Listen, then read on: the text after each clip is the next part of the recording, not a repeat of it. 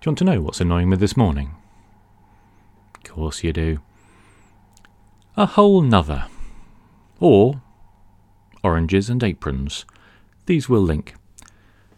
Another rant, a whole other rant. You see what I'm doing here, right?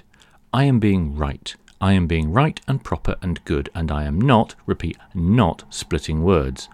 Unnecessarily, at least. Abso-bloomin' I'm not. So, why is that one okay? Humour?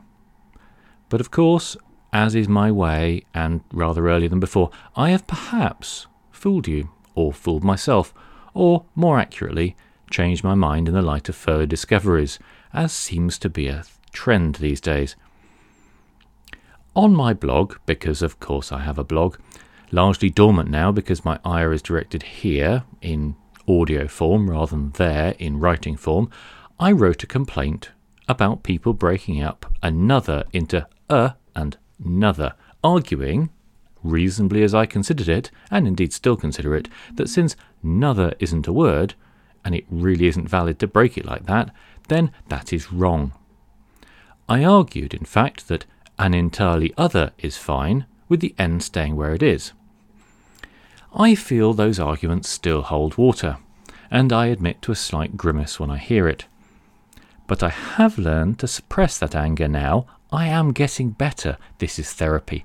In the light of etymological discoveries. Etymological discoveries, that is a big word to jump over. Etymological discoveries, 2 words even, made in the intervening few years, at least by me. Obviously, etymologists knew all this stuff ages back, but amazing though it might be to learn, I'm still finding things out, which is a joy. Right, let's get to oranges and aprons, because I did promise you that at the start.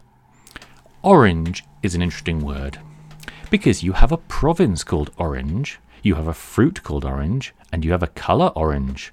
So which came first, the chicken or the orange? No, hang on, no, that's not right. The colour or the fruit? I found myself asking.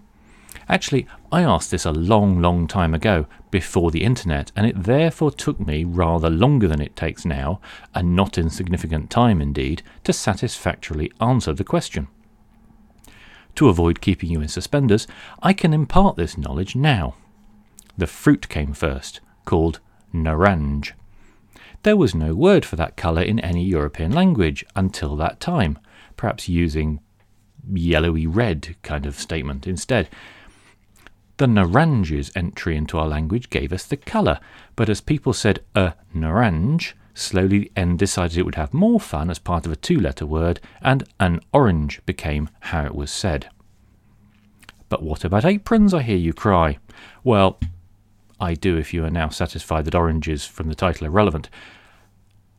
Aprons, it turns out, are the same. A napron was the old English term, but it's a bit awkward to say, which does make me wonder how it came to be the word in the first place, but I don't make the rules, more's the pity, and slowly became an apron.